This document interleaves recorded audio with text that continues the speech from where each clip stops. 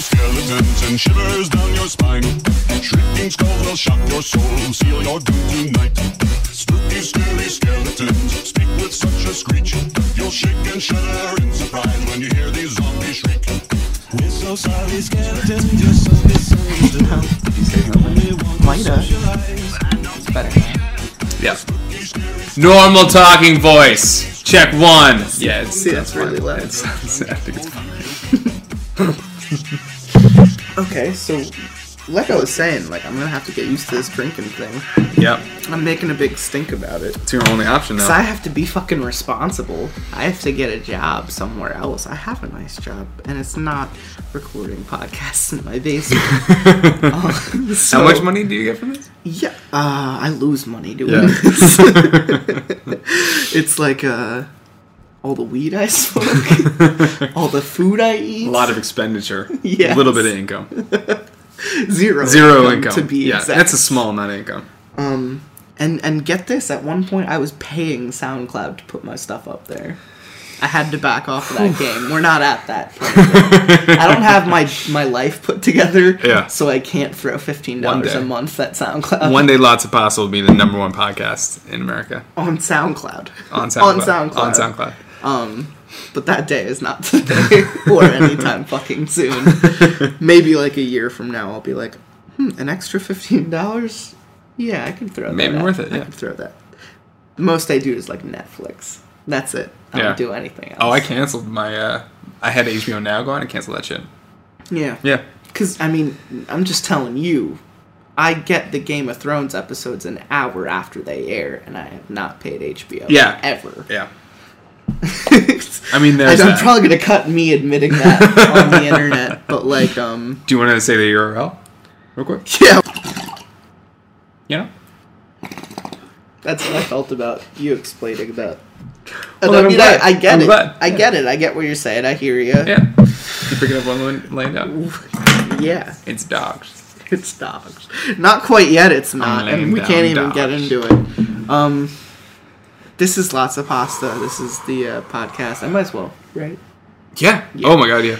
This is Lots of Pasta, the podcast where we read the creepypastas. And we're reading some weird stuff tonight. I think that's why you could sound right now. Yeah. You could tell. Yep. How, Yep. what you doing there? I got it. I was limbering up. Yeah. Yep. You were getting ready. Let's get my stretchies. Here on the couch. And, it's because we've been partaking in a particular activity, that, you know, it includes a bowl. And I'm not talking cereal, folks. Although, that's a good podcast. This is some Frosted Flakes right here.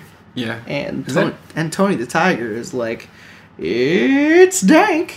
So that's all I'm gonna say about that. And it's because Django Phillips, who I'm here with right now, he hasn't been able to partake in the Garden of Eden in a long time. Yep. So here we are. We're starting this episode off right, drinking some Magners. Some Magners pear cider, and it's pretty it's pretty fucking good. It's delicious. And so yeah, I hope you find yourself in similar circumstances. Mm-hmm. I hope you just got a job. Yeah. I hope you're drinking cider. And you're high. Mm-hmm. And then allegedly. Yeah. And then you're us. That's it. Yeah. No, let us read to you. Don't go and do this, because if someone does it and then it's better than how I do it. Ooh. What if they name it Lots of Pasta too? We'd probably keep going. Lots of more pasta. The only option I see then is making my own Social Network movie directed by David Fincher to talk about how people stole my podcast. Yep. And it win zero way money bigger. in any way settlement. bigger. Yeah. What do you want to say about today's episode? Today's episode is brought to you by the letter dog and by the numbers woof woof and bow. I've been saying, I think I said it on your past couple episodes. we're not high enough to read Dogscape. I think we're high enough to read Dogscape. Yeah. Let me, everyone all together on 3. 1, 2.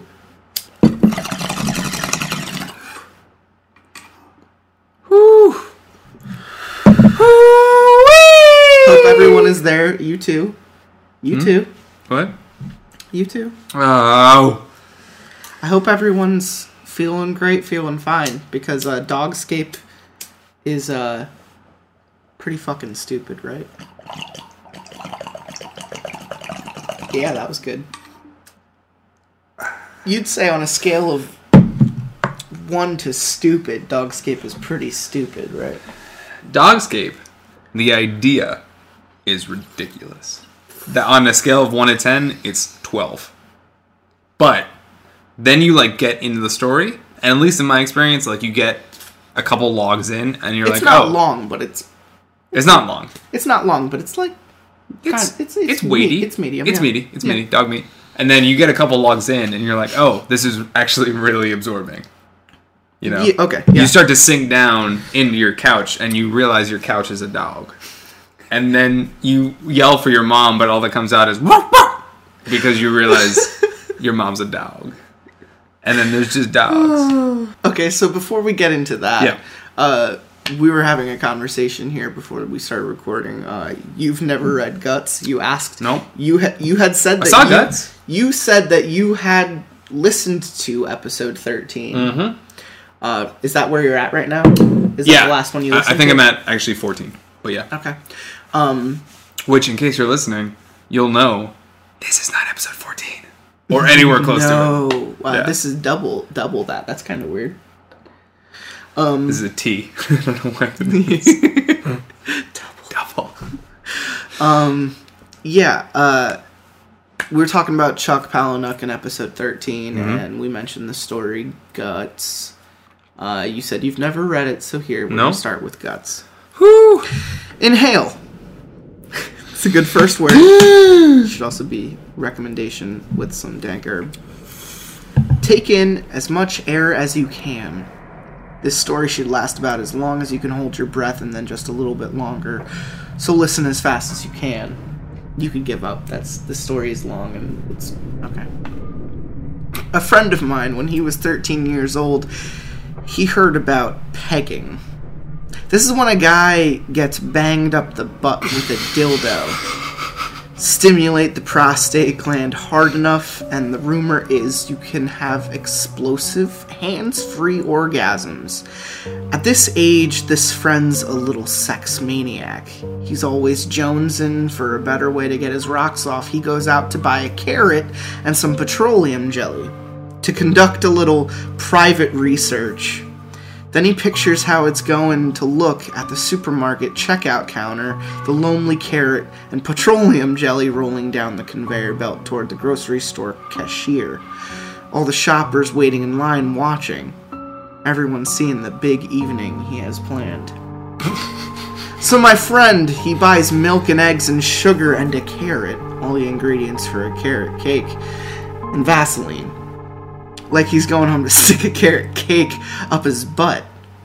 Vitamin A. At home, he whistles... At home... Vitamin ass. Vitamin A for asshole. At home, he whittles the carrot into a blunt tool. He slathers it with grease and he grinds his ass down on it. Then nothing. No orgasm. Nothing happens, except it hurts. Then this kid, his mom yells at supper time. She says to come down right now. He works the carrot out and stashes the slippery, filthy thing in the dirty clothes under his bed. After dinner, he goes to find the carrot and it's gone. All his dirty clothes. While he ate dinner, his mom grabbed them all to do laundry. No way she could not find the carrot, and carefully shaped with a paring knife from her kitchen, still shiny with lube and stinky. This friend of mine, he waits months under a black cloud, waiting for his folks to confront him, and they never do. Ever. Even now that he's grown up, that invisible carrot hangs over every Christmas dinner, every birthday party, every Easter egg hunt with the kids, his parents' grandkids. That ghost carrot is hovering over all of them. That's something too awful to name. This is ridiculous. People in France have a phrase staircase wit. In French, esprit de l'escalier. Yeah. It means that moment when you find the answer, but it's too late. Say you're at a party and someone insults you. You have to say something. So under pressure with everybody watching, you say something lame. But the moment you leave the party, as you start down the stairway, then magic, you come up with the perfect thing you should have said. The perfect crippling put down. That's the spirit of the stairway.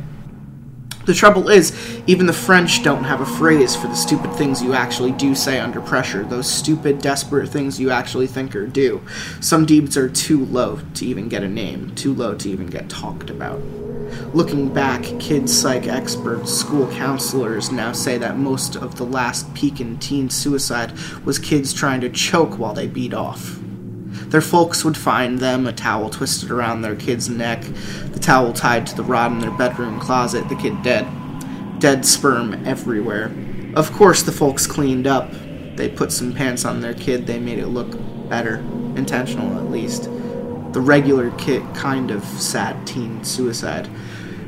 Shout out to Jesus Christ. World's Greatest Dad, a movie by Bobcat Goldthwait starring the dearly deceased Robin Williams. One of the best movies ever, and it's about that very topic.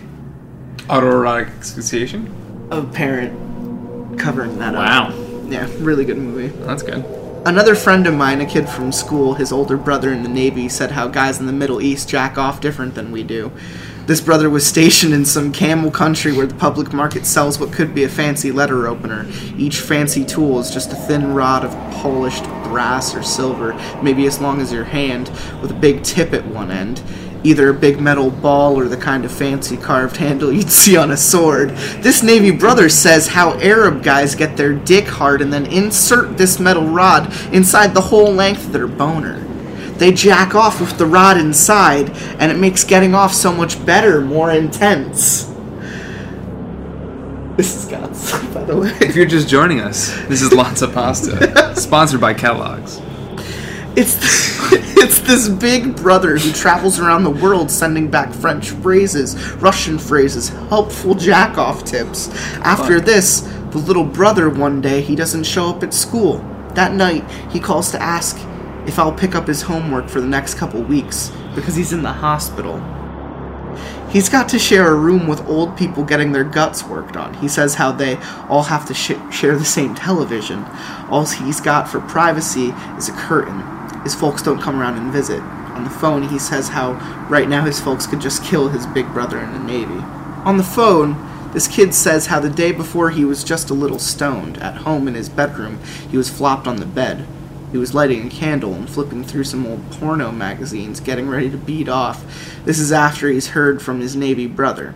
That helpful hint about how Arabs beat off. The kid looks around for something that might do the job. A ballpoint pen too big. Pencil's too big and rough, but dripped down to the side of a candle, there's a thin, smooth ridge of wax that just might work. With just the tip of one finger, the kid snaps the long ridge of wax off the candle. He rolls it smooth between the palms of his hands, long and smooth and thin. Stoned and horny, he slaps it down inside, deeper and deeper into the piss slit of his boner, with a good hank of the wax still poking out the top. He gets to work. Even now, he says those Arab guys are pretty damn smart. They've totally reinvented jacking off, flat off on his back. Things are getting so good, this kid can't even keep track of the wax. He's one good squeeze from shooting his wad when the wax isn't even sticking out anymore. Ah! The thin wax rod, it slipped inside. All the way inside. So deep inside, he can't even feel the lump of it inside his piss tube. Oh my god, no. From downstairs, his mom shouts, "It's supper time." She says to come down right now. The kid, this wax kid... Is this the same supper time where he had a carrot in his ass? No, that's a different kid. He's done it again? No, this is a different kid. The author is telling stories about how all over the world different situations like this happen. Oh my god. And this is only the second one. Okay, alright. Okay. I thought it was the same kid as the carrot up his ass. No, it's a different kid. Okay. This wax kid and the carrot kid are different people. Wow! Thank you, Chuck. But we all live pretty much the same life. It's after dinner when the kid's guts start to hurt. It's wax, so he figured it would just melt inside him and he'd pee it out. Now his back hurts, his kidneys. He can't stand straight. Why would he be able to? This kid talking on the phone from his hospital bed. In the background, you could hear bells ding, people screaming, game shows. The x-rays show the truth. Something long and thin bent down inside his bladder. This long, thin V inside him, it's collecting all the minerals in his piss. It's getting bigger and rougher, coated with crystals of calcium. It's bumping around, ripping up the soft innings of his bladder, blocking his piss from getting out. His kidneys are backed up. What little leaks out of his dick is red with blood. This kid and his folks, his whole family, them looking at the black x-ray with the doctor and the nurses standing there, the big V of wax glowing white for everybody to see. He has to tell the truth, the way Arabs get off. What his big brother wrote for him from the Navy. On the phone right now, he starts to cry. They paid for the bladder operation with his college fund. One stupid mistake, and now he'll never be a lawyer. He wasn't going to be a lawyer Sticking anyway. stuff inside yourself. Sticking yourself inside stuff. A candle in your dick, or your head in a noose. We knew it was going to be big trouble. What got me in trouble, I called it pearl diving. This meant whacking off underwater, sitting on the bottom of the deep end of my parents' swimming pool. With one deep breath, I'd kick my way to the bottom and slip off my swim trunks. I'd sit down there for 2, 3, 4 minutes. Just from jacking off, I had huge lung capacity. If I had the house to myself, I'd do this all afternoon. After I'd finally pump out my stuff, my sperm, it would hang there in big, fat, milky globs. After that was more diving to catch it all, to collect it and wipe it, each handful in a towel. That's why it was called pearl diving. Even with chlorine, there was my sister to worry about. Or, Christ almighty, my mom. That used to be my worst fear in the world, my teenage virgin sister thinking she's just getting fat and giving birth to a two-headed retard baby, both heads just looking like me. Me, the father, and uncle. In the end, it's never what you worry about that gets you. The best part of pearl diving was the inlet port for the swimming pool and the filter, the circulation pump. The best part was getting naked and sitting on it. As the French would say, who doesn't like getting their butt sucked? Still, 1 minute you're just a kid getting off, and the next minute you'll never be a lawyer. 1 minute I'm sitting on the pool bottom and the sky is wavy light blue through 8 feet of water above my head. The world is silent except for the heartbeats in my ear. My yellow striped swim trunks are looped around my neck for safekeeping, just in case a friend, neighbor, anybody shows up and asks why I skipped football practice. The steady suck of the pool inlet hole is lapping at me, and I'm grinding my skinny white ass around on that feeling. 1 minute I've got enough air and my dick's in my hand, my folks are gone at their work, and my sister's got ballet, nobody's supposed to be home for hours. My hand brings me right to getting off, and I stop. I swim up to catch another big breath. I dive down and settle on the bottom. I do this again and again. This must be why girls want to sit on your face. The suction is like taking a dump that never ends. My dick hard and getting my butt eaten out. I do not need air. My heartbeat in my ears. I stay under until bright stars of light start worming around in my eyes. My legs straighten out, the back of each knee rubbed raw against the concrete bottom. My toes are turning blue, my toes and fingers wrinkled from being so long in the water, and then I let it happen. The big white glob starts spouting. The pearls. It's then I need some air, but when I go to kick off against the bottom, I can't. I can't get my feet under me. My ass is stuck. Emergency paramedics will tell you that every year about 150 people get stuck this way, sucked by a circulation pump. Get your long hair caught, or your ass, and you're going to drown. Every year, tons of people do, most of them in Florida. People just don't talk about it. Not even the French people talk about everything. Getting one knee up, getting one foot tucked under me, I get to half standing when I feel the tug against my butt. Getting my other foot under me, I kick off against the bottom. I'm kicking free, not touching the concrete, but not getting to air either.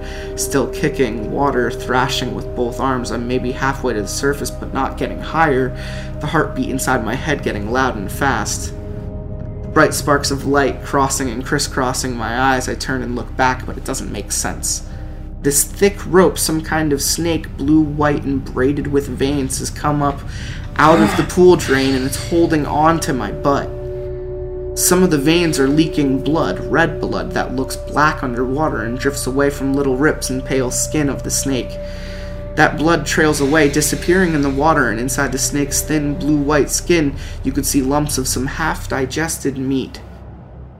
That's the only way this makes sense. Some horrible sea monster, a sea serpent, something that's never been seen in the light of the day. It's been hiding in the dark bottom of the pool drain, waiting to eat me. So I kick at it, at the slippery, rubbery, knotted skin and veins of it, and more of it seems to pull out from the pool drain. It's maybe as long as my leg now, but it's holding me tight around my butthole. With another kick, I'm an inch closer to getting another breath, still feeling the snake tug at my ass. I'm an inch closer to escaping. Knotted inside the snake, you can see corn and peanuts. You can see long, bright orange ball. It's the kind of horse pill vitamin my dad makes me take to help put weight on, to get a football scholarship, with extra iron and omega-3 fatty acids. It's seeing the vitamin pill that saves my life. It's not a snake. It's my large intestine, my colon pulled out of me, what doctors call prolapsed. It's my guts sucked into the drain. Paramedics will tell you a swimming pool pumps 80 gallons of water every minute. That's about 400 pounds of pressure. The big problem is we're all connected together inside. Your ass is just the far end of your mouth. If I let go, the pump keeps working, unraveling my insides until it's got my tongue. Imagine taking a 400-pound shit, and you could see how this might turn you inside out. What I can tell you is your guts don't feel much pain. Not the way your skin feels pain. The stuff you're digesting, doctors all call it fecal matter. Higher up, it's chyme, pockets of thin, runny mess studded with corn and peanuts and round green peas. That's all this soup of blood and corn shit and sperm and peanuts floating around me. Even with my guts unraveling out my ass, me holding on to what's left, even then my first want is to somehow get my swimsuit back on. God forbid my folks see my dick. My one hand holding a fist around my ass, my other hand snags my yellow striped swim trunks and pulls them from around my neck. Still getting into them is impossible. You want to feel your intestines, go buy a pack of those lambskin condoms. Take one out and unroll it, pack it with peanut butter, smear it with petroleum jelly, and hold it underwater. Then try to tear it. Try to pull it in half. It's too tough and rubbery. It's so slimy you can't hold on. Oh my fucking god. A lambskin condom, that's just plain old intestine. You can see what I'm up against. You let go for a second and you're gutted. You swim for the surface for a breath and you're gutted. You don't swim and you drown. It's a choice between being dead right now or a minute from now. What my folks will find after work is a big naked fetus curled in on itself, floating in the cloudy water of their backyard pool, tethered to the bottom by a thick rope of veins and twisted guts, the opposite of a kid hanging himself to death while he jacks off. This is the baby they brought home from the hospital 13 years ago. He's the kid they hoped would snag a football scholarship and get an MBA. Who'd care for them in their old age? He's all their hopes and dreams, floating here naked and dead. All around him, big milky perms of wasted sperm. Either that or my folks will find me wrapped in a bloody towel, collapsed halfway from the pool to the kitchen and the telephone, the ragged torn scrap of my guts still hanging out the leg of my yellow striped swim trunks. What even the French won't talk about. That big brother in the Navy, he taught us another good phrase, a Russian phrase, the way we say, I need that like I need a hole in my head. Russian people say, I need that like I need teeth in my asshole. Ne eto nako kek subi vi zednice. Apparently that's how you say it. Yeah, that's pretty good. Those stories about how animals caught in a trap will chew off their leg, while any coyote would tell you a couple bites beats the hell out of being dead. Hell, even if you're Russian, someday you might just want those teeth. Otherwise, what you have to do is you have to twist around. You hook one elbow up behind your knee and you pull that leg up to your face. You bite and snap at your own ass. You run out of air and you will chew through anything to get that next breath. It's not something you want to tell a girl on the first date, not if you expect to kiss goodnight. If I told you how it tasted, you would never, ever again eat calamari. What does that do with it? It's hard to say what my parents were more disgusted by. How I'd gotten in trouble or how I'd saved myself. After the hospital, my mom said, "You didn't know what you were doing, honey. You were in shock." And she learned how to cook poached eggs. What the fuck? All those people grossed out are feeling sorry for me. I need that like I need teeth in my asshole. Nowadays, people always tell me I look so skinny. People at dinner parties get all quiet and pissed off when I don't eat the pot roast they cooked. Pot roast kills me. Baked ham, anything that hangs around inside my guts for longer than a couple of hours, it comes out still food. Home-cooked lima beans or chunk light tuna fish, I'll stand up and find it still sitting there in the toilet. After you have radical bowel resectioning, you don't digest meat so great. Most people, you have 5 feet of large intestine. I'm lucky to have my 6 inches.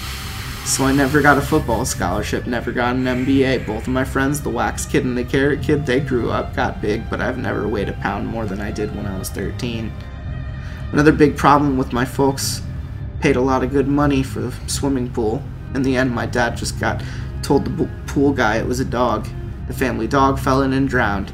The dead body got pulled into the pump, even when the pool guy cracked open the filler casing and fished out a rubbery tube, a watery hank of intestine with a big orange vitamin pill still inside. Even then, my dad just said that dog was fucking nuts. Even from my upstairs bedroom window, you could hear my dad say, "We couldn't trust that dog alone for a second." Then my sister missed her. Fuck this story. Then my sister missed her period. Oh my god. Even after they changed the pool water, after they sold the house and we moved to another state after my sister's abortion, even then my folks never mentioned it again. Ever. Oh. That's our invisible carrot. You? Now you can take a good deep breath. I still have not. That story fucking sucked.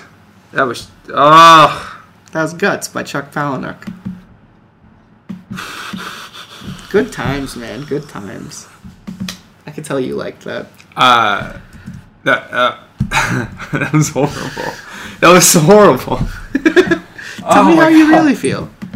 That was.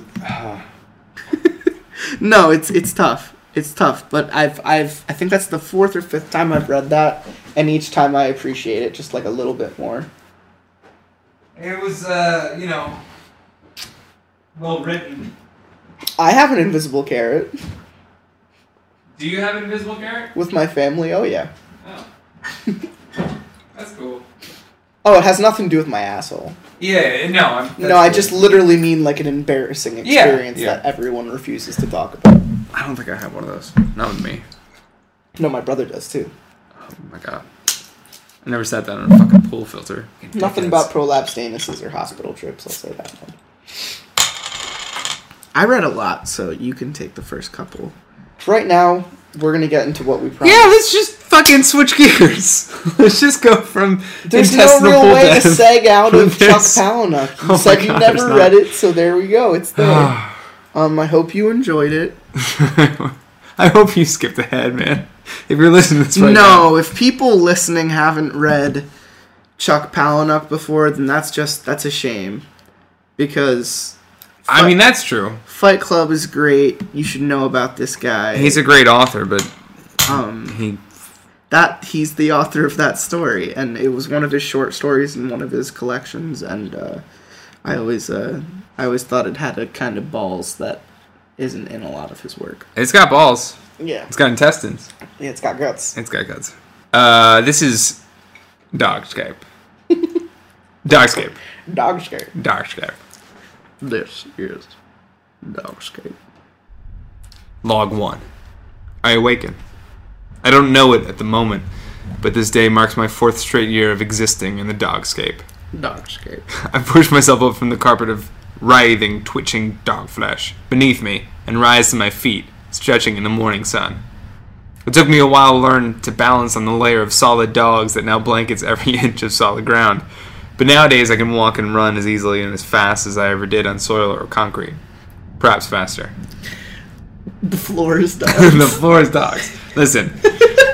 Spoiler alert, it's all dogs, man. It's all dogs. It's all dogs. It's dogs all the way down. So the only reason I can find this believable, and follow me here, is because of Rick and Morty.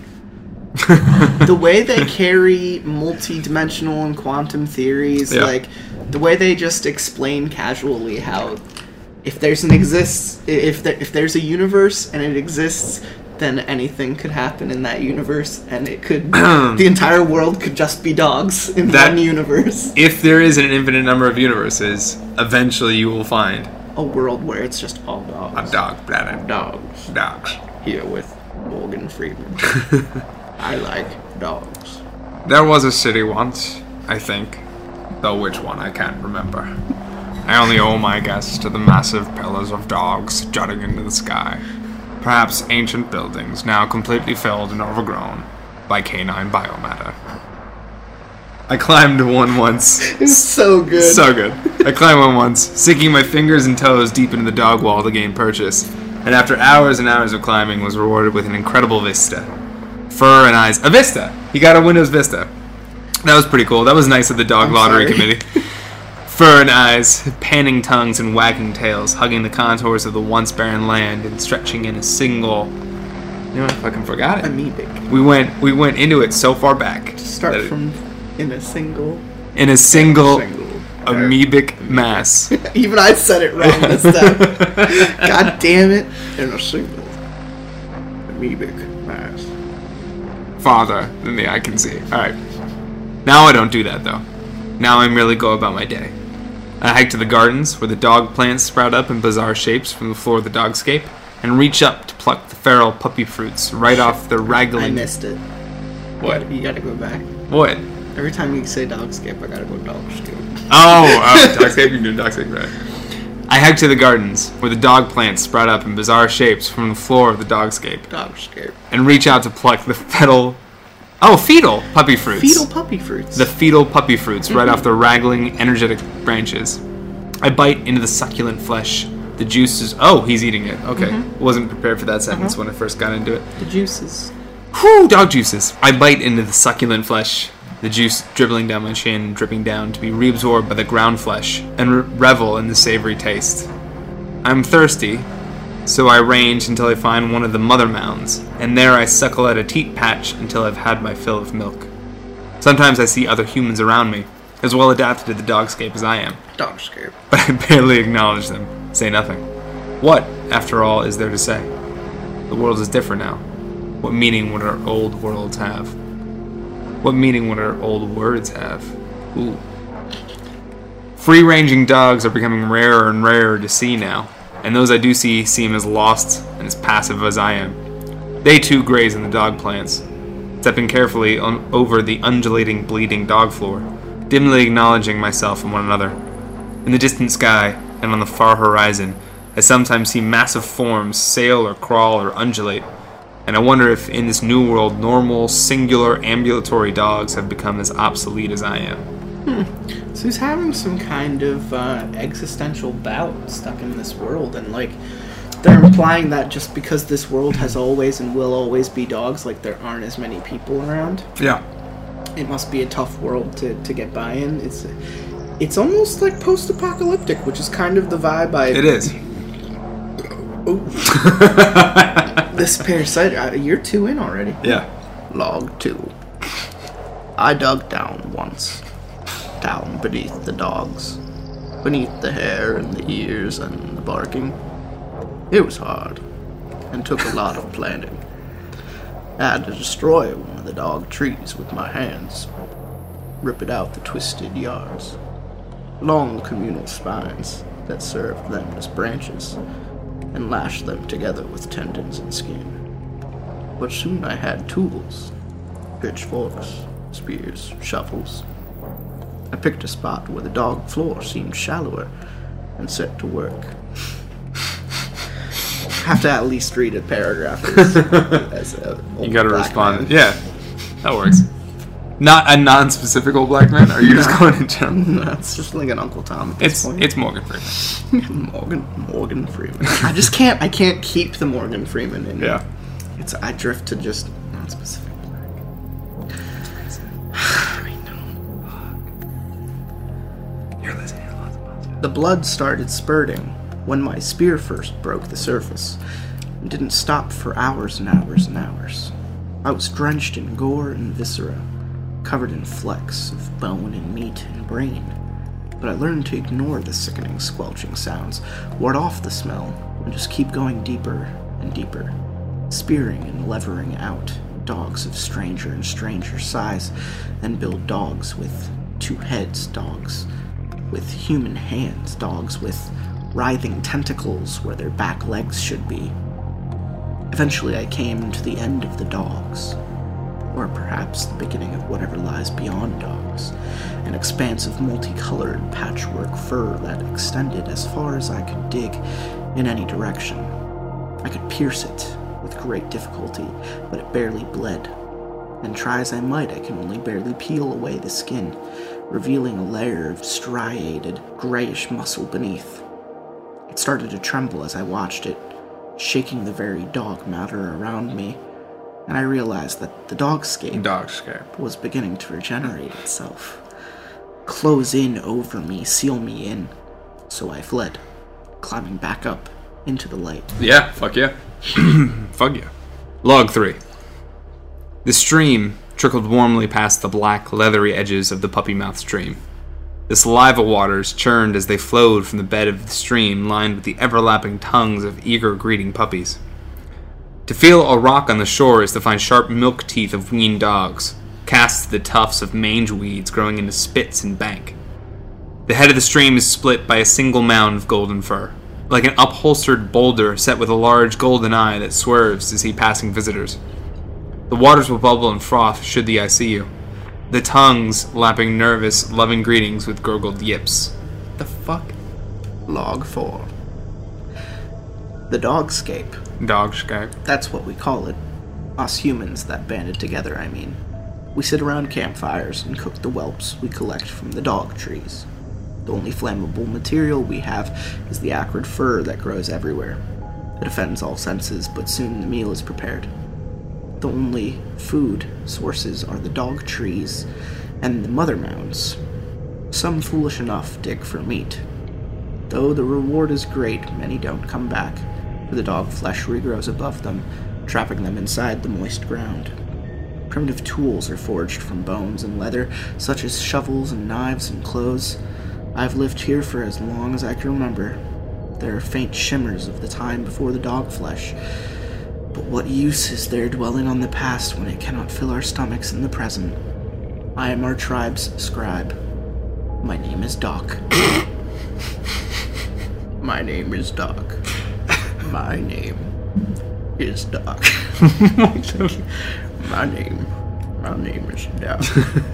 He's getting older and older every time. I used to have a real name, but it escapes my memory.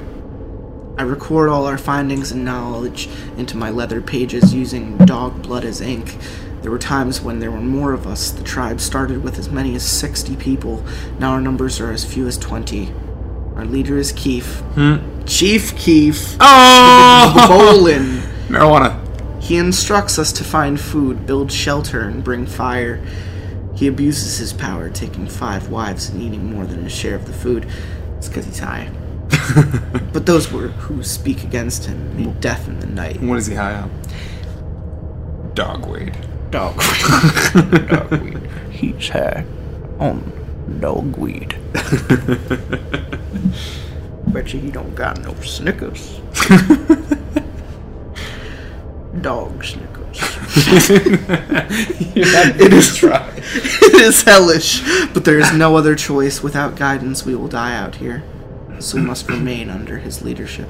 It has been 2 days since my last writing. I am lucky that Keef cannot read, for if he had seen my statements about him, I would be dead.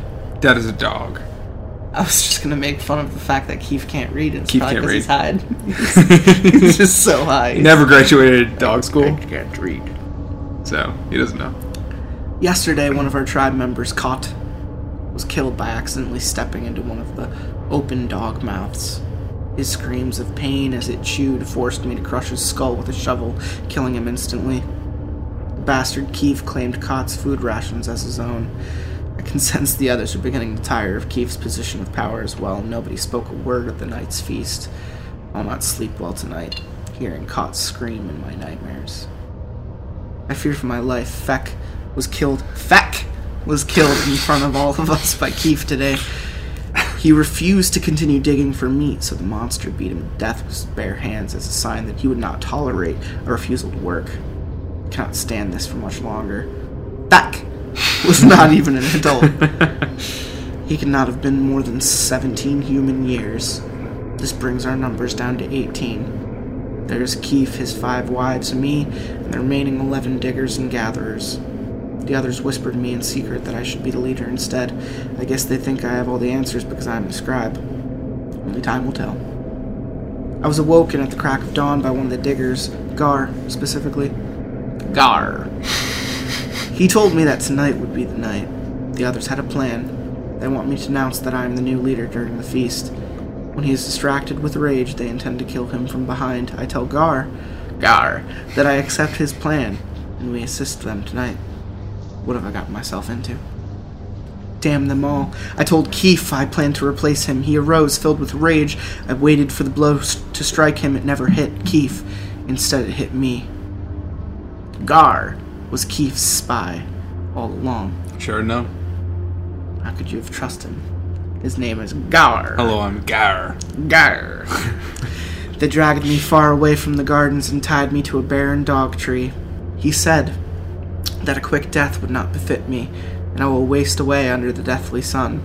I can just barely reach my journal from here. I suppose this is the end of me. When the sun was highest in the sky, the heat became unbearable. I saw figures on the horizon. They were not human. They were the hounds that come to eat what the humans leave behind. I thought they were going to eat me instead. They went for the blood-soaked meatropes that helped. Meat ropes. Meatropes. The blood-soaked meatropes that helped me in place. I was free. I kneeled down to the hounds and looked deep in its eyes. I told them I knew where they could fill their bellies to the brim. It barked once in what I assumed was confirmation. I stood up and we set off to feast. When we reached the settlement, it was amidst their feast. I approached, death in my gaze. Keith was shocked and angry. The diggers and gatherers were quick to his defense. I guess he bribed them. I whistled and the hounds slinked through the fur to my side. We struck like a lightning bolt. My fist smashed into Keith's face just as my hounds pounced upon his closest guard. Though I was physically weak, I was quite fast. I stole a shovel and quickly buried it into Keith's bloat while he was disoriented. The smell was sickening, as I expected from a man like him. The hounds made quick work of the rest. I helped, of course. None were spared. I made sure I had my vengeance upon Gar. Gar! The hounds were quite full by the end. I took my time and buried each corpse, or what was left of them. I leave this book upon their graves in hopes that someone who can understand it finds it, if you do take heed of these words. The Dogscape knows all, and is strict but fair. She provides justice where justice is due. This dude is bought into the Dogscape. So all of these stories are just people finding this book and writing and continuing it. So it's Sisterhood of the Traveling Pants, but dogs. Oh no, I think it's the same author. Dogs. Oh, so this is the far off sequel to Sisterhood of the Traveling Pants, except it's Sisterhood of the Traveling Dogs. So the what? The pants are traveling. The dogs just one guy. of the traveling dogs. The doghood of the traveling dogs. Buttery popcorn was $5. Like jingle Somebody puppies and once stuff. told me the dogs were gonna roll. Oh, I thought you just meant with barking, like sounds of dogs barking. No, I meant like Replace all the nouns with dogs. Some dog. Once told me That doesn't work. that a dog is gonna roll me. I ain't the sharpest dog in the shop. And the dog. She was looking kind of dog. Dog. I guess it's an adjective. And the dog. Shit. And the In the dog shape of popping a out dog on her dog head. Dog.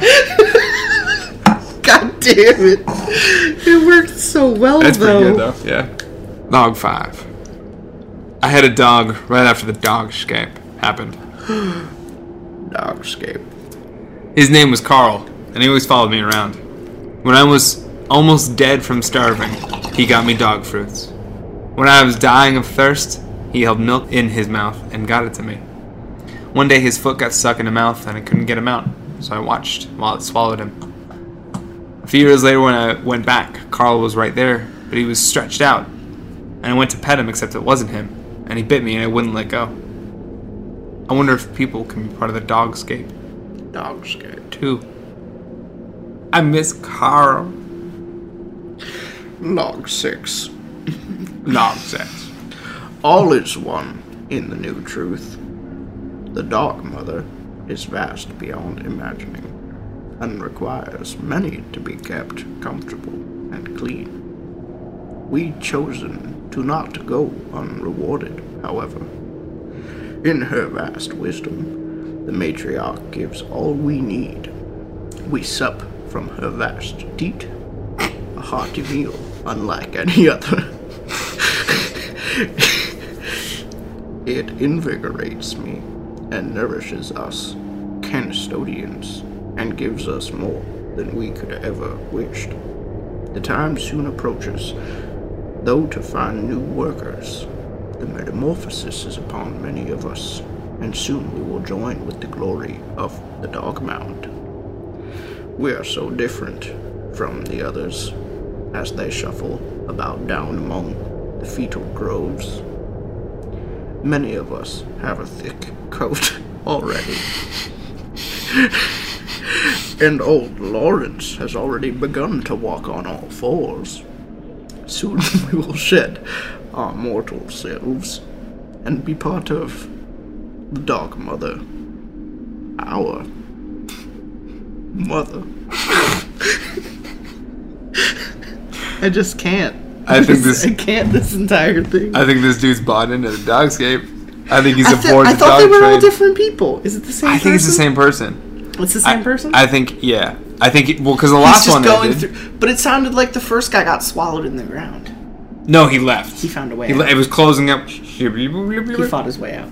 He was like, fuck that. Right. Fuck that shit. Then I could believe it. And I just thought they all kept dying. The last entry, he was like, I miss Carl. I wonder if people Carl was can one be of the dogs. Dogscapes. Right. Yeah. Okay. And then it That becomes a makes sense. Dogscape. So there are people... Eventually you evolve into a dog and join the Dogscape. I think if you're... That's kind of like our version of what? Like reincarnation. Yes. I always forget that word. Canine-nation. It's dogs. Dogs. And I just like... It's kind of taking that idea, but it's dogs. It's kind of like the idea of the afterlife, but dogs. It's kind of like heaven and hell, like an in-between, like purgatory, like... But it's more... Dogs. It's like, you wonder if there's a heaven and there's a hell, or like what religion is right. But well, don't worry, because it's all... Dogs. Dog 7. I think we knew the war had been lost the day the general committed suicide. The masses of flesh and fur... The masses of flesh and fur. The masses. Oh my god, what if the guy has a lisp? The masses of flesh. Flesh. Just go. The masses of flesh and fur just spread like waves across the cities. We found out that whatever it was drinking the oceans and eating anything it came across. Airstrikes, tanks, bombs. It only slowed it down. We were living on borrowed time. It was unstoppable. I don't think it was until later that we noticed all the dogs were gone. And then at night, the howling, it was just too much. The former soldier's face streamed with involuntary tears as he remembered the events. He sat there, wallowing in his own emotions, telling a story to a skeleton he found. My unit, completely wiped out. I saw those tentacles and those mouths. They tore them to shreds. I ran away, even when they called for help. It's all your fault. The dog tree shifted slightly. The many eyes glowing around directed their gaze towards the psychopathic man. You ruined everything! You killed my friends, my family, goddamn everyone! He ran and stabbed one of the eyes with a bone fragment. A howling noise emerged and a nearby dog tree swatted him several yards. He broke a few ribs when he hit the ground. He coughed a bit of blood, but he got back up and charged again. This time he ran towards one of the open mouths around and kicked several of his teeth out. It bit his foot in response, costing him a toe or two. He was so full of adrenaline he was incapable of registering any kind of pain. He beat and tore and bit at the flesh with his bare hands until he was knee-deep in blood and gore. One of the tubes he tore spilled some sort of digestive fluid all over him. It burned, but he had to go on. He dug and dug with his bare hands until the ground started to close above him. He kept digging until he found them, the heart and the brain. He laughed at his fortune of finding both of them so close to each other. He jammed his hands deep into gray matter, disturbing the contents and slowly losing oxygen in his tunnel of meat. He gasped and clawed at his heart. Tearing at a place, he collapsed and blacked out. He awoke to many tentacles burying themselves in his body. One hit his spinal cord and fused with his brainstem. A flood of thought hit him all at once, as he suddenly became one with the Dogscape. More tentacles connected themselves to his vital organs, as he became assimilated. He saw through every eye in the lands, and he felt every single nerve on the planet. The healing factor continued tearing him apart, but adding new pathways and connections. It wasn't long until he was entirely consumed. His memories faded away as his brain was reorganized into replacing the one he had destroyed. That really took everything for quite a turn. It's kind of like, I think of it the way I think about Dead Space. Deadscape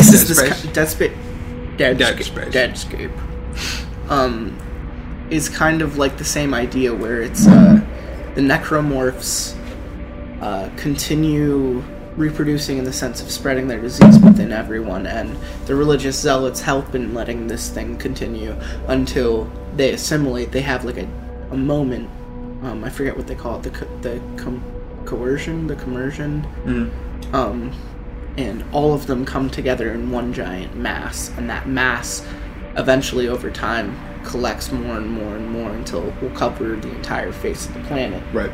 Some being or something connected all the dogs. Yeah. And took over the fucking world. This is an intelligently designed. It is a post-apocalyptic story of a universe much like our own, assimilated by an organic, ever-reproducing, ever-spreading, ever-feeling dog. I was going to say, it should be a dog. Yeah. I mean, but it's not... But dogs don't do that, and dogs never have done that, so it has to be something alien. It has to be something that said, okay, I can't take You don't think dogs murder people and then assimilate parts of their spinal cord so that they can become exactly. dogs? And in no world do I see that being an option. In no universe, fuck quantum theory for a second, in no universe will dogs ever have the ability to assimilate. I'm not acknowledging that. I'm saying it has to be something alien, because dogs are man's best friend. But he's not a man on Earth. He's a man on the Dogscape. Is he a man I'm at all? saying origin, subject 0 for Dogscape was not a dog. Can I offer an alternate stoner theory? These logs are created by people who think that dog means dirt. So they're really just talking about a normal fucking planet. You should have waited for the last one to tell me that.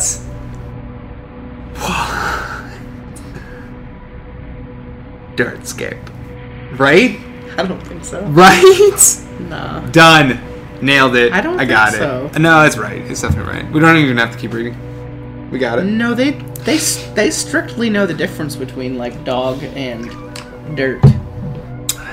They very clearly, like, they describe mounds and the ground and digging through very specifically flesh. Our bodies, the way we work and the way we look. Were you joking? Like half. Am I killing your joke? No. Well, no. I'm just saying there's a big difference to how the Earth works. It's not really different because, like, there is a cutaneous layer on the Earth. But it's not made of peoples. Or it's not reactionary like this. Organisms. Like, you do like the happening, though, so I can't... I do like the happening. I can't really fault you for I'm with that. But yeah, I actually like this. Yeah. This is ramping up. I think it's accelerating. Log 8. It's been 3 years and 2 weeks now since I met another human being. I know because I've cut a small notch in my leg for every day, one in my arm for every week, and one in my right arm for every year. Admittedly, not the most effective way of keeping track of time. But when I started, I figured I'd be dead or this would be over before it really mattered. Like I said, I haven't met any other people for a while, but I figured I would write this anyway just in case any warning to others that might be out there.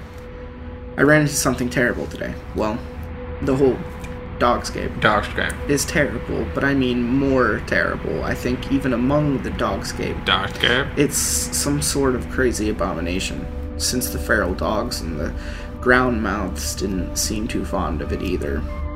And that screaming is not something I have ever hope to hear again. But that's not the beginning. I'm sorry about this. The blood I'm using doesn't really come off the paper, and I can't waste any by throwing it away, and not even thinking about talking to other people for years has made me sort of bad at thinking in a straight line. But I'll try. Let me just start over at the beginning. The day started normally. It was my weekly gathering day, so I left my tent. By the way, I left the tent at the foot of the Pillar of the Dogs, in the direction of the setting sun. If you want it, but you probably won't, because the skin has practically gone bad by now. To collect the dog fruits I would need for the week and fill a bag or two with milk. But when I got to the place where there should have been teats, there was just a bloody mess, where someone had dug deep into the flesh of the Dogscape. Okay. I didn't really think much of it at first, just that I would need to go looking for a new source of milk, and then I saw it. I thought it was another person at first. If I stopped to really look first, I wouldn't have had any problems, and I wouldn't be writing this right now, I guess. I started shouting to get its attention, and I did get its attention because it turned to me, and then I realized that I had made a huge mistake. Thinking back, the really long arms and twisted body probably should have been my first clue. But I didn't really see that anything was wrong until it turned towards me and I saw that what I thought was a head was just a featureless lump of flesh. Its arms unfolded outwards, each arm ending in 2 canine legs, and the human face on its chest opening its mouth and started screaming. I figured it was bad news then and made a mad dash to the nearest pillar of dogs, but it kept running after me, and it was much faster. Somehow I managed to make it, and I started scrambling to climb up out of its reach. I didn't get very far before there was a sharp pain in my leg, and I looked down and saw that it had bitten me with one of its many canine mouths along the arm things. I screamed as it pulled me down, but that didn't do much, and I probably would have died right then if it weren't for what happened next. Out of nowhere, a mouth I didn't even see when I started climbing the dog pillar bit down on it, and then one in the ground, and they started chewing at it. But that didn't really seem to hurt it, but it let go all the same. I ran away as fast as I could, but I could hear that screaming long after I was out of sight. I didn't sleep that night. Just before nightfall tonight, I felt like I had to make sure the Dogscape had killed it and went to the pillar, but I saw no trace of it. But the notebook I tore this paper from was there, and I took that. So now here I am. I'm not going to stay around here any longer after I finish this, but finding this notebook made me think maybe there are other people, and if so, maybe I should warn them about things like this. So if you were reading this, good luck. Oh, also, I am moving in the direction of the rising sun, so if you can read this, you're probably another person, so you can go that direction. Maybe we can meet up and be a little better off than we were. He just wants the buddy. It's so cute. Yeah, that's kind of nuts. So it's like it's not necessarily accepted by the ground.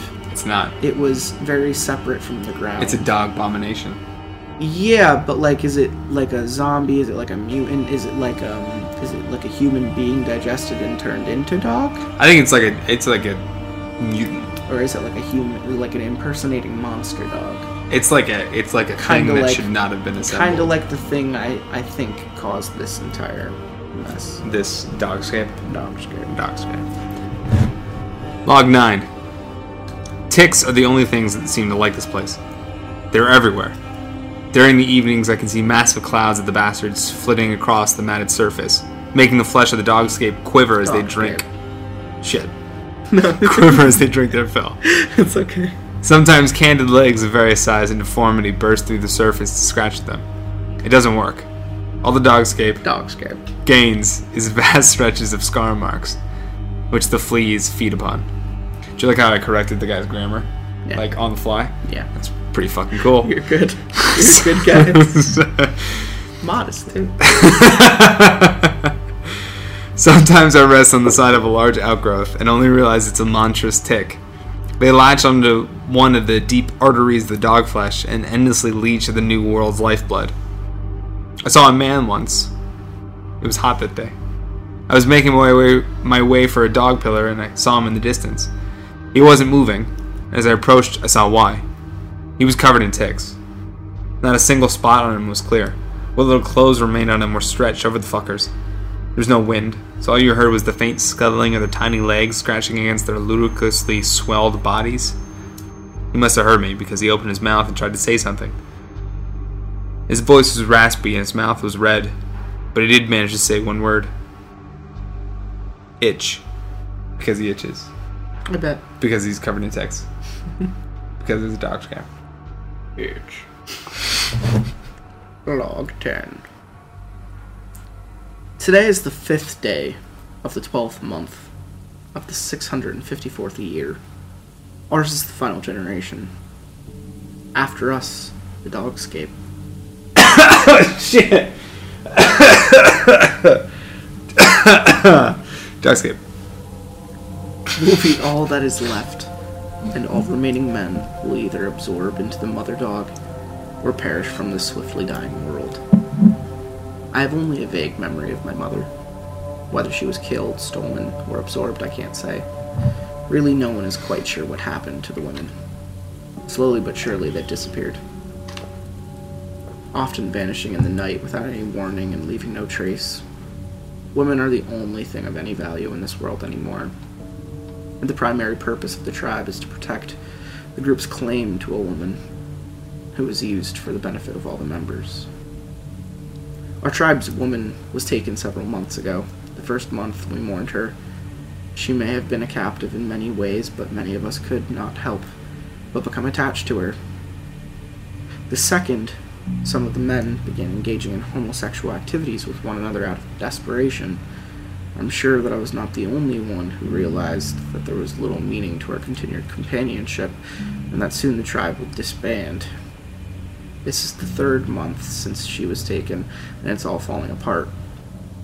First, the elder was killed over a dispute. It was really just a confirmation that the unity of the tribe no longer existed, no longer had any reason to exist without the tribe's woman, and so we began to drift apart. I know what will come next. When tribes dissipate, the members, alone and confused, come to depend on the mother dog for sex in much the same way they do for food, warmth, and shelter. Mother dog's sex organs dot the landscape like diseased watering molehills in the dog flesh. The men find a sex organ to claim for their own and spend their days thrusting into it. Often they find entrances near dog trees, fucking when they're serious, and eating the fetuses when they're hungry. They have no reason ever to move from their mound. In this way, men forget the world around them and become obsessed with mother dog. Now, not only a mother, but a lover, too. It is their everything. It is common to see skeletons either bare or being picked apart by dogs, their pelvises still pressed into a dog mound surrounded by still reeking stench of their own filth. Today is the 27th day of the 12th month of the 654th year. As I had predicted, the former members of my tribe have slowly but surely fallen into a degenerate lives as mound humpers. The desperate scum have forgotten their own humanity, sickening. I vow never to fall into the disgusting state, and so I will walk this lonely, depraved Dogscape. searching. It can't end this way, with all humanity uselessly masturbating itself into extinction. So I continue knowing I may end up hopeless, utterly defeated by the Dogscape. Dogscape. Today is the second day of the 4th month of the 663rd year. I found a woman, standing as if waiting for me under a dog tree, her mouth dyed red with the blood from a dog fetus. At one time I would have been puzzled to see a woman standing alone and unafraid, but I haven't come upon a tribe in years, and incredibly rarely does one come across a man who is not mesmerized with a dog mound. I suppose this must have been the biggest surprise to her, to have found a man who has not yet become a slave to a mother dog. In any case, it's important not to take chances, so I grabbed her, forced her down, and fucked her right there.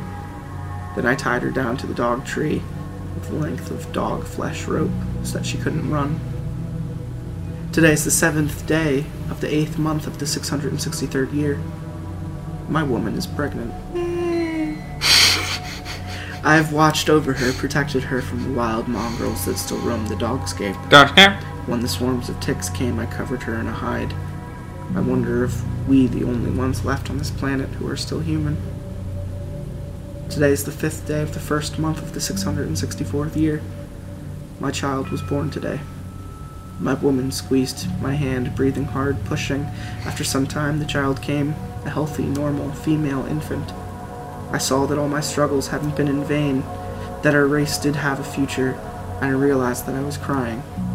I held the child briefly and then set it down to reach for my blade to cut the umbilical cord.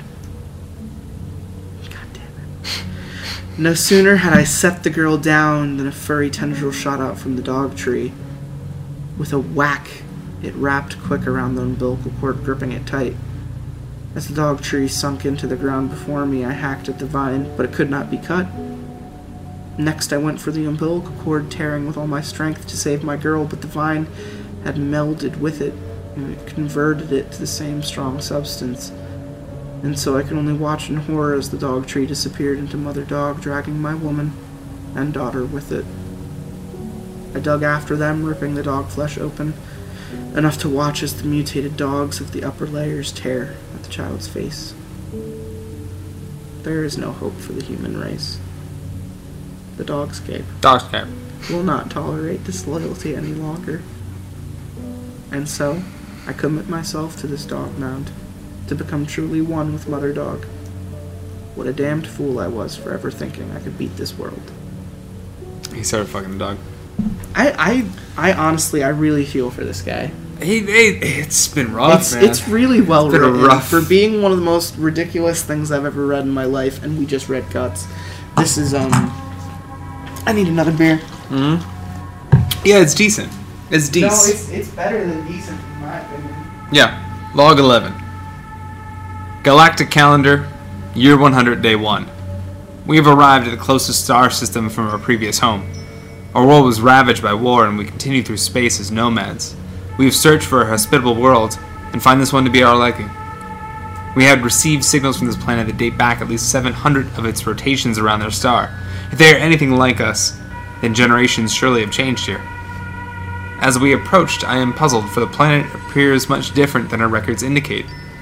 The planet is a brown color, not blue, and it appears to be alive in its own right. We will send a team down and investigate. Our ship reached orbit around the planet's singular moon. There we gave the crew a final review of the information we knew about the people of this world. Our main source of communication we have received was in the form of signals they called television. Our understanding of the language will no doubt appear primitive to the dwellers below. I'm just gonna say, taking a guess, this isn't gonna go too great. I feel like we are zooming in on this world, and we kind of know what this is. This is Isaac Clarke's ship showing up to Talos 1 ship in Dead Space 1. Shit's about to go down. Oh, no. I was saying the identity of the planet. I feel like we're a step closer to identifying what Dogscape actually is. No, it's Earth covered in... It's Earth covered in dogs, yeah. No, I already said that. It's this universe. It is our world, our universe. Dog. So, like, I get the Earth thing. That didn't surprise me. Right. But I could see how it should have. No, they don't mention it at all. Right. Yeah, I don't see this exploratory team. Ending well. I'm sure everyone's going to be fine. I'm sure they're going to have a pretty easy time on Dogscape. Go to the dog beach. Get a dog tan. Though personally, I feel that something is odd. We had lost all communications from this world recently. The captain assumes it was because of their switching to a higher technology. They always talked about their newest technology, which looked more and more like a race that could enter that of other spacefaring peoples. I'm to go down with the rest of the team by the next day on the planet, though I watch the now brown world and feel that something is wrong. Terribly wrong. Log 12. This isn't Morgan Freeman anymore. This is definitely not Morgan Freeman. This is a different. This is an alien. I was like, oh, this whole thing is written by Morgan Freeman. No, this you is were like right. This is not Morgan Freeman. in AI artificial intelligence, after like the world is done and the robot is still in hibernation under the ocean, like the aliens still show up and are like, "What's this planet is all water? What the shit?" Like, oh, is that the end Let's save this robot. When they take the robot and the teddy bear out, and they're like, "Let's give him the life he kind of wanted." And that's the end.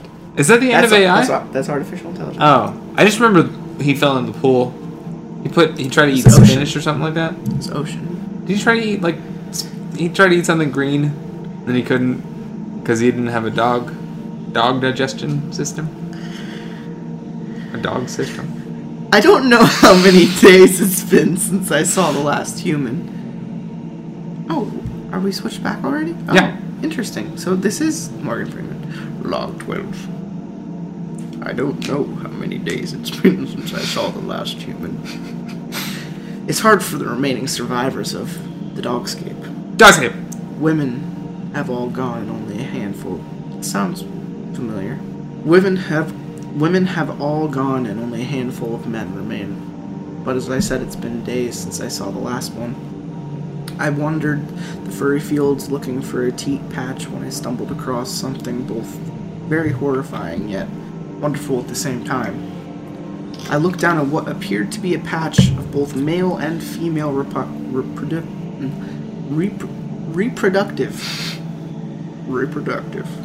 dog organs. I stared, fascinated, as they endlessly paired with each other. I knew I should have looked away, but I just couldn't. After a while of watching them breed endlessly, they seemed to stop. It appeared that they finally sensed me. I almost felt bad for interrupting, so I started to walk away, but I felt something grab for a hold of my leg. I looked down to see a mutated dog paw holding tightly to my pant leg. I tried to pull my leg from its grasp, but it held on. Then to my horror, it started pulling me to the middle of the organ patch. I frantically began to fight to get it loose, for I knew what it wanted. More dog paws sprouted up and began pulling me. I knew I didn't stand a chance. I knew that I would be joined with Dog Mother in the end, so I silently accepted my fate. At least I would die happy. This guy's fucked. At least I would die happy. At least I would die happy. This guy has lost his god dog mind. Dog 13. While archaic, tribal worship of the Dog Mother, in all its visible and fleshy glory, is the most common form of religion in the barbaric Dogscape. There does exist another mythology. One practiced only in distant, isolated pockets, and by a few of the older survivors. The exact details change from tribe to tribe, year to year, but the basics never change. It is the legend of the beginning of the Dogscape. The genesis of the world we know. It tells of a time when humans were plentiful, and walked upon ground that wasn't alive. There was a god, or a demon, perhaps, a dog that lived amongst the humans and was even accepted and provided for by a human family. But it was no ordinary dog. His beast lived for over 50 years, while canines at the time really lasted more than a decade. It was greatly powerful, more in control of its owner family than they were of it. They say it went out at night and hunted human prey, bringing back large collections of bones as trophies to its home. But the humans tried to ignore it, convince themselves that it wasn't a problem. Soon, though, as the origin dog reached a century of age, it became increasingly powerful and unlike others. More strange disappearances and even attacks during the day. Vehicles were found with deep bite marks through metal, and homes were burned into for below. The government of the time, many times more powerful than any chieftain of today, captured the hellhound. They performed experiments, tried to understand where it channeled its energy from, Progress was good. It looked as though even the secret to immortality can be gained from this dog. But accidents occur. The betrayer, as they call her, who worked at the government facility, felt sympathy for the god dog. She released him, and concurrently, the all-consuming hell that is Dogscape. Dogscape. I like this. Yeah, it's a good origin story. The enraged beast no longer held any sympathy for humanity. As it thrashed recklessly through the lab, mutated samples adhered to his flesh, growing like a cancer. Soon, what would become Dogscape was spreading like wildfire. Its maw gnashing into everything that moved, its hide spreading over soil, stone, and sea. What is the name of this horrible demon? It varies. Oh, fuck. I read ahead. Mm-hmm. It varies, but they all come from a similar etymological? Etymological? Yeah. Okay. From a similar etymological origin, I believe. I've taken down names from all over the world. Armad, my arm, a duke. Fuck that. And yet the dog mother is most certainly feminine. Well, it is said that the betrayer was in fact the first human assimilated into the Dogscape. Dogscape.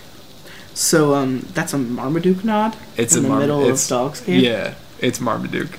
Interesting. Marmaduke. I feel like there's almost a truth to that. It's not just like a cameo thing. I feel like they had that breed of dog, had to codename it something. So at the time they were just like, it kind of looks like that dog from the comics.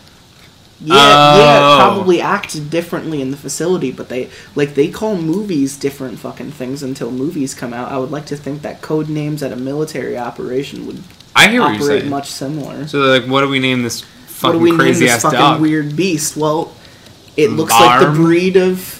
Yeah. They call it Marmaduke, and over 600 years, 700 years, the name is changed to this. I'm with it. That makes sense. I get that. I mean, it's a stupid nod. It's like basically if there was a catscape, that would be like, Agar, Fielded. You'd like to say something? No, I'm very respectful. I'm waiting for the end of the story. Oh, you're gonna wait for the end of the story? No, I don't know what you're talking about. Is it my turn to read? Yeah, I believe it is. Log 14.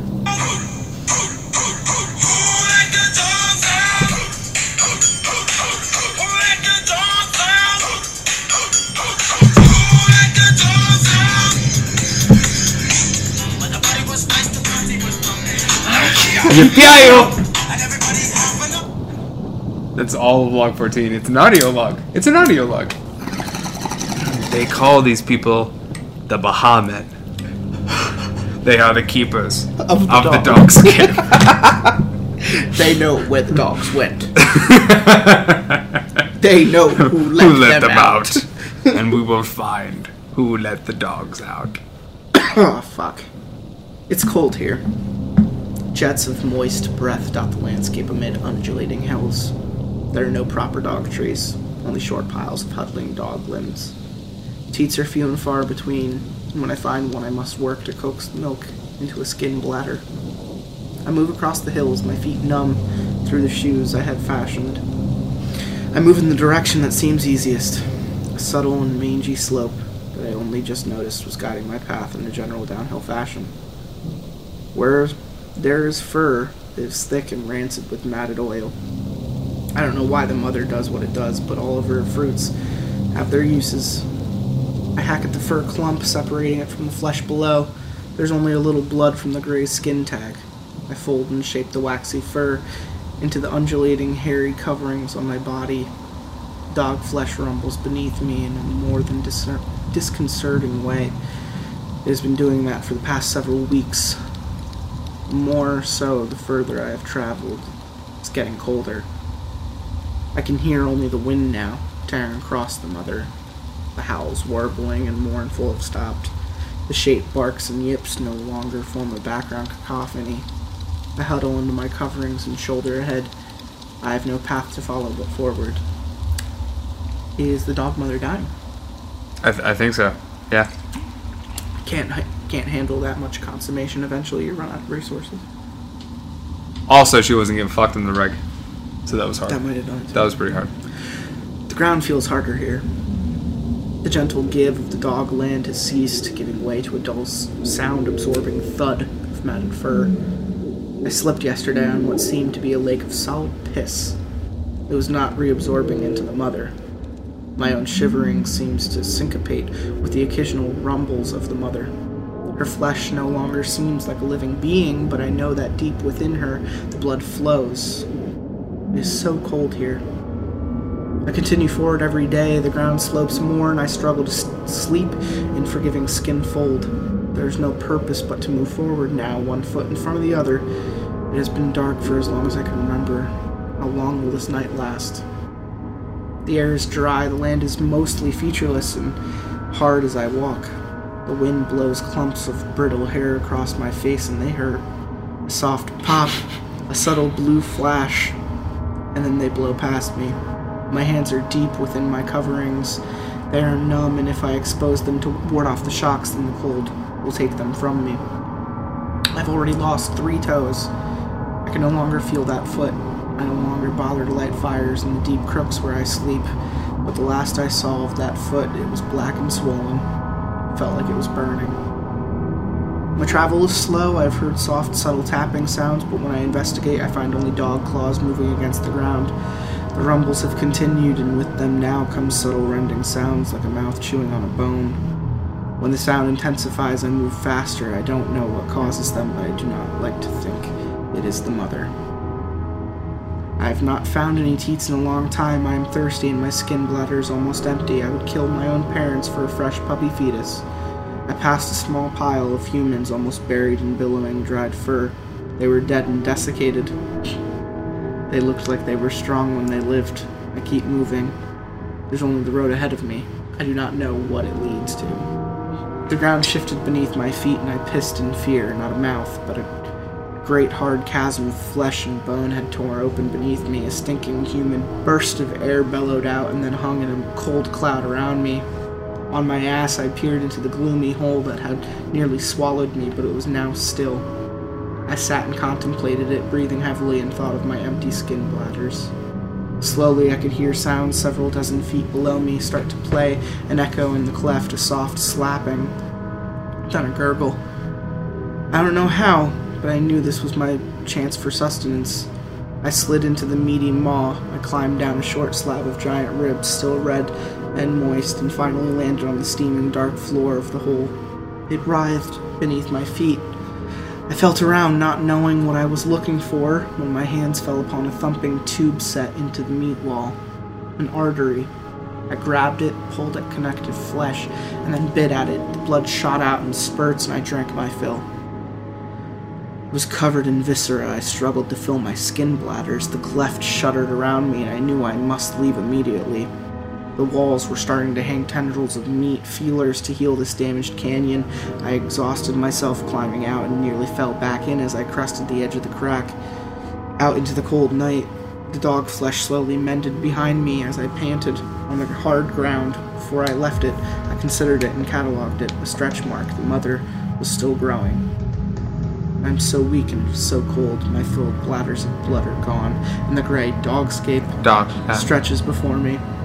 I must make it to my goal, but I do not know what my goal is. I have walked for what seems like months in the darkness. I climbed down a huge mass of frigid dog flesh. It is like a great heap of small dogs, a pile of dog heads and legs, a mound of tails and torsos. It is cold and lifeless. A slow, low creaking can be heard deep within it. I grip an ear and lower myself to the bottom of the wall of dog, and my foot lands on something else. I gasp, then get caught in a fit of coughing. I don't know what I'm standing on, but it's not the mother. I feel queasy, nauseous. What could possibly be not the mother? It's frigid and hard, but I scrape at it, and bits of dandery coldness come up off of it. I hold them close to my face, and breath turns the stuff to water. I try to eat a handful of it, but it's so cold that it robs me of almost all of my remaining energy. Mother had not consumed the entire planet because it probably wasn't habitable in, like, Antarctica. You know, like Alaska and, like, upper northern regions and shit. Yeah. That's what I'm thinking. Okay, that makes sense. He just found, like, either the North or South Pole. That makes sense. I like that. The moisture trickles down my throat. It is good. I look behind me at the dog wall, which is exposed frozen bones and happy-looking faces, then ahead of me at the featureless dark. I am too far gone to turn back now. I continue walking for hours, then sleep, then I walk more. My footsteps are leaden. Finally, ahead of me, I see light. I make my way towards it slowly over the course of several hours. It is a beacon to me now, a bright, glowing, steady fire. As I approach, I see that the guiding light stands on a pole before a series of low dark structures. They're like solid walls of bone, but not. They are not of dog flesh. The billowing hair and cold, dandery water pile against the sides. I know that this is what I was destined for. At one end, near the light, is a dark panel set into the wall. On it are markings placed there by some person's hand, but I do not know what they say. AIS-1. Entrance. I shoulder against the panel, but it barely shudders. I try again and again. I am renewed with purpose by the discovery of this place, but I am weak from my travel. I lean my back to the panel and slide down in it, exhausted. My back catches against a low bar set into the panel, pushes it down, and then clicks. The panel gives way, and I fall into the darkness within. I am in a small, dark, dry cave. It is alien to me. The wind blows debris and fur into the room with me. I look around. Strange, dark masses seem to leer at me. There are soft, white skins hanging on the wall, and more of the unusual markings everywhere. Procedure list, and keep closed, and warning, and wear radio at all times. A bright red cylinder with yellow stripes is inside a small box. I reach for it, but my hands scramble against a clear covering across the entrance to the box. I look at my hands now. They are purple, and I cannot feel them anymore. Another panel is on the opposite wall, like the one I had opened. I move towards it feebly. I'm so cold. I pull on the handle set into the panel, but it does not move. A small red light flashes above it. I pull harder, but it does not move. I pull again, jumping, but lose my balance and lurch to the ground. I smack my head with a dull thud. The cold is blowing in fiercely from the opening behind me. I scrape against the hard panel, but it will not move. More markings adorn it. Close outer door first. I do not understand them. I sit against the panel, my vision is blurry, and a trickle of my own blood seeps across my eye. I go to sleep there, leaning against the dark doorway. I sleep, and do not wake up. Then how did you write it? You fucking liar. Epilogue. My name is Charles Montel of Arctic Ice Station 1. Last abomination of Arctic Ice Station 1. The abomination is not here. It is too cold. Tigger and I are the last survivors. We are 14 nautical miles south of the North Pole, directly north of Vancouver. Triangulate our position based on this radio signal. This message will repeat in 5 minutes. The radio broadcasts the message again, as it had thousands, if not hundreds of thousands of times. A cold, dead, desiccated body sat huddled before the radio systems in a chair. At its feet lay the curdled, dead body of a mutt. Who let the dogs out? Who let the dogs out? Who let the dogs out? Who let the dogs out? The party was nice, the party was pumping. Aye! Yippee-yi-yo! Everybody was having a ball. Hey! Hey! Yippee-yi-yo! I'm telling the hell is something. Me calling. Oh yeah! Yeah, boom my shouter!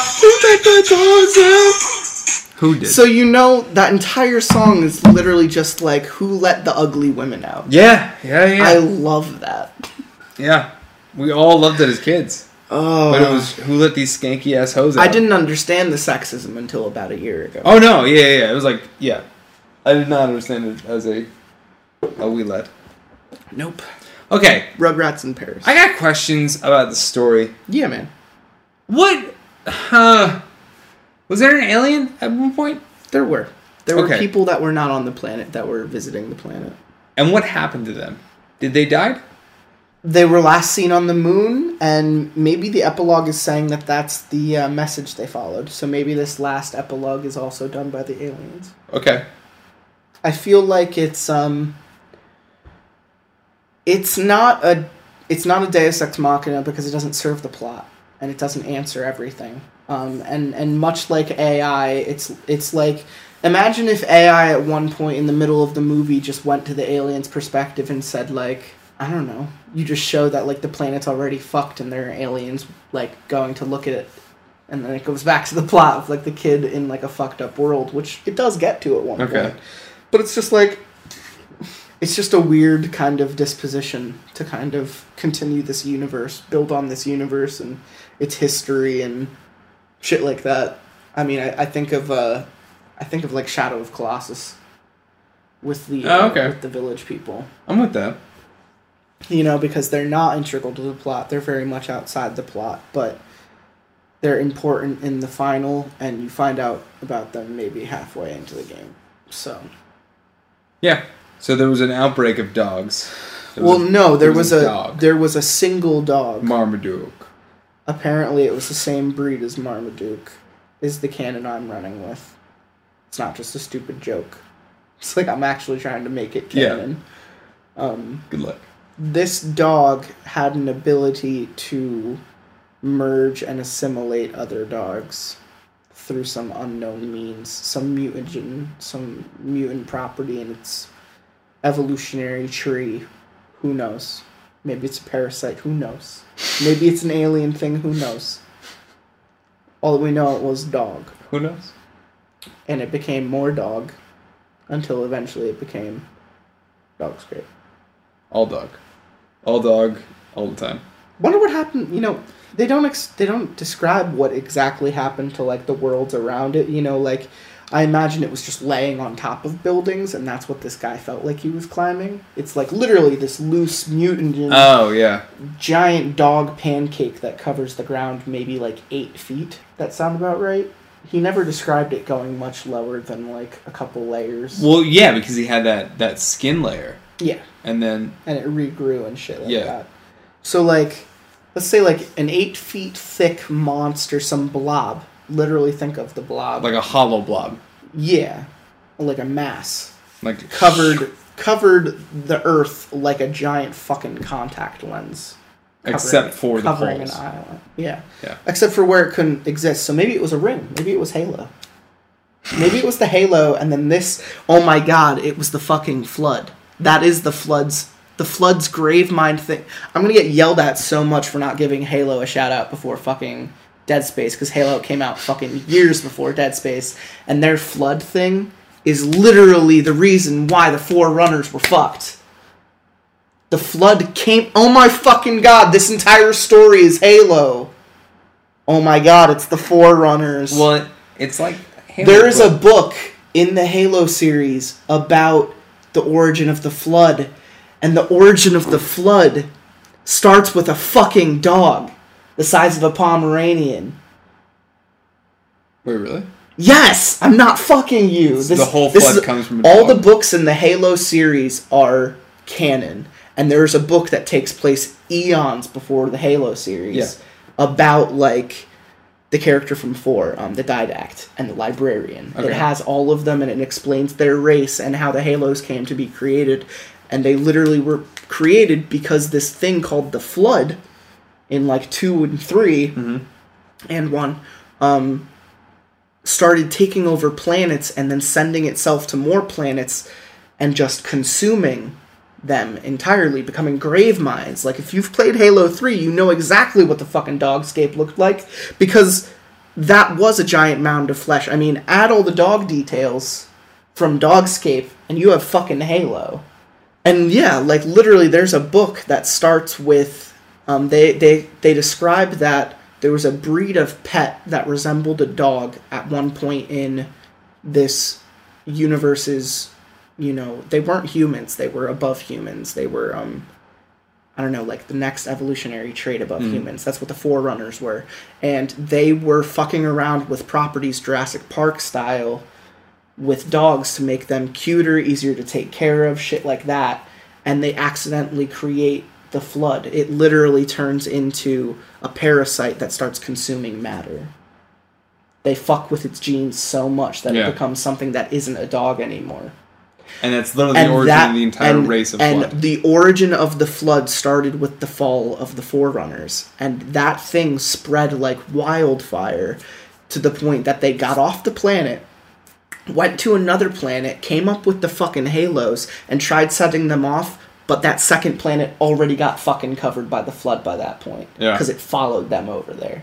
Well, shit. The series ends with like 3 people being put to sleep and hidden away in shield worlds in different dimensions, and the halos being set off and restarting the fucking universe.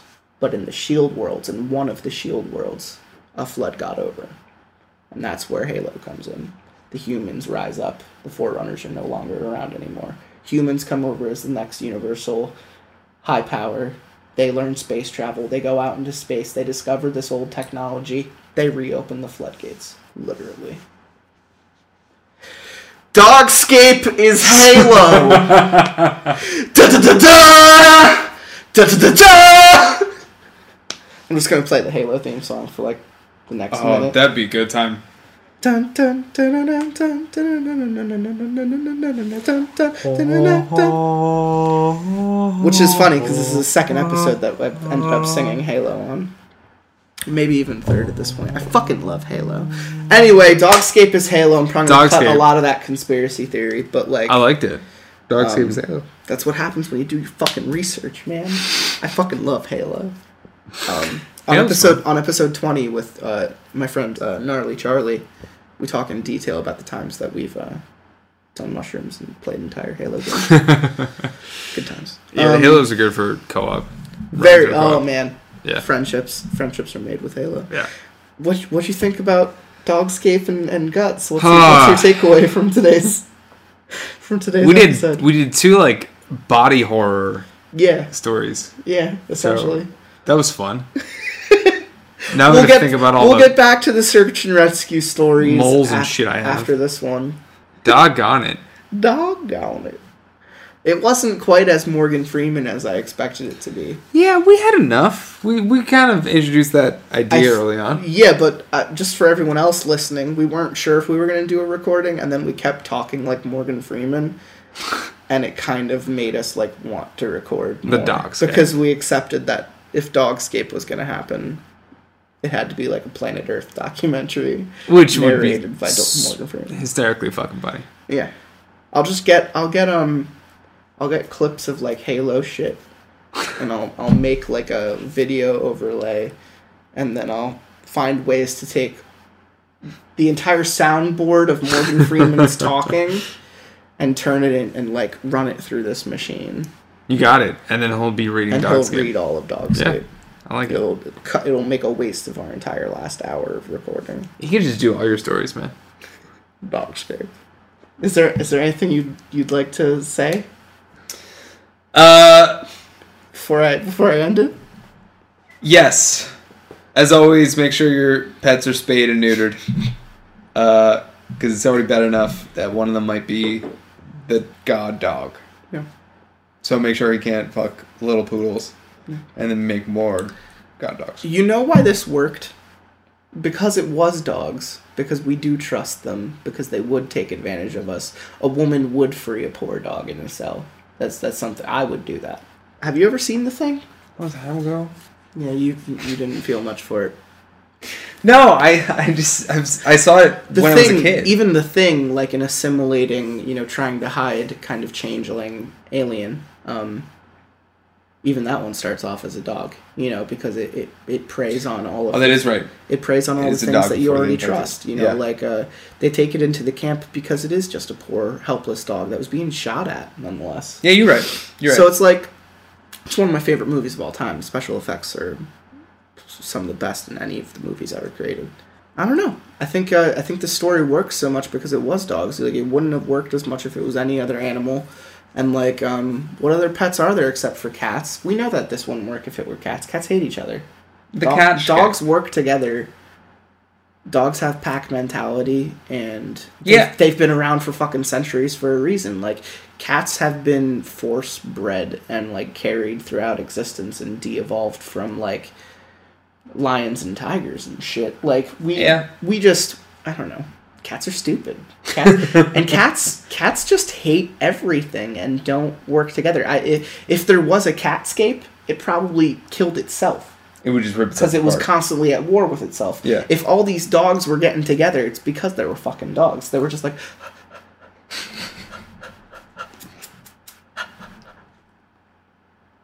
Hump good. something. That was good VX. That was good. Yeah. I like that. You could hear fucking everything. Oh, I know. I'm listening for that. But yeah, fucking Dogscape. Fucking Dogscape. What else can you say? We read Guts and Dogscape. I feel like I'm fucking shell shocked.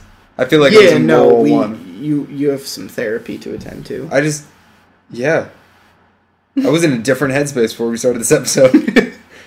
Oh, I'm sorry it came off like an assault. No. I don't think you have anything walked against into me. this one. Yeah. Guts was kind of just a thing you brought up, and I was looking for an excuse to read it after 13. And you triggered that, so thank you. Because I love reading that. You're not welcome. I hate that fucking story. And we finally got Dogscape. We've been talking about it since we started this. Yeah, that's true. I was like, hey, you like creepypastas, come on my show. Are there any creepypastas you've read recently that you liked? And you said...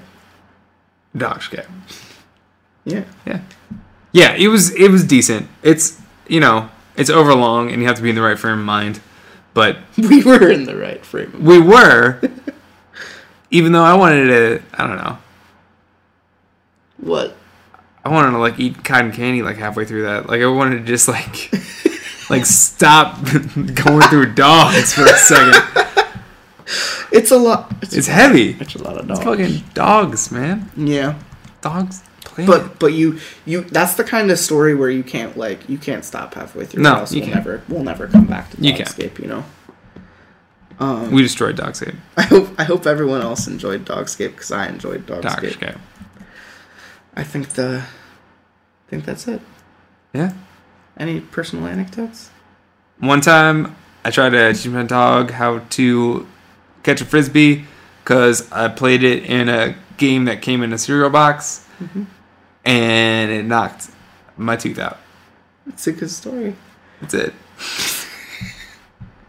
So even this, I'm recording this after listening to the episode, just for an added minute, even though Django's not here, and it's been a couple months since we did this recording. I felt the need to come back in and say something, because after listening, I know I brought it up, but I was probably too high to not really delve into the conversation. I kind of went crazy on Halo there. The Thing, John Carpenter, 1980s, literally one of my favorite movies ever made. And going back and listening to this again while in editing, I really have to say, go back, watch those movies, watch the prequel. It's underrated, but I mean the CGI kind of ruins the natural effects. Go back, at least watch the original. I think it's 1984. John Carpenter's The Thing. Watch that, then listen to Dogscape. And having most recently rewatched both Thing movies, the 2011 remake and the original 1982, 84, listening to Dogscape is kind of like what went wrong. Because whether or not you're well-versed in the ending of the movie, it's very ambiguous unless you're paying attention. And very small details stand out at the end, and a lot of people put dispute into whether or not the script was, it trumps the actual movie, because in the script they say Kurt Russell's character has a flamethrower, and then if you watch the movie, you notice the color differences in what Childs, you notice the color difference in Childs' jacket. So he had been assimilated and Kurt Russell had not, and the whole sharing the drink chess match allegory to the beginning of the movie, it's a very good fucking movie. But it's kind of hard to see how Kurt Russell made it out of that one alive. So let's say years later, present day, a new facility, a new group comes and finds this abomination, dog-human hybrid, monster, changeling, bullshit, device, thing, person, monster, takes it back to a secret base, and it goes back to reverting into a dog to play on people's personal beliefs, and it fucking tricks them and it gets out, and it fucking dogscapes the entire world. I'm just saying, elevate yourself, elevate your mind, elevate your knowledge. The shit is intense. Dogscape is probably one of the best stories we've read, and putting it all together with the mythos of The Thing or the original 1950s Who Goes There, like, fucking awesome.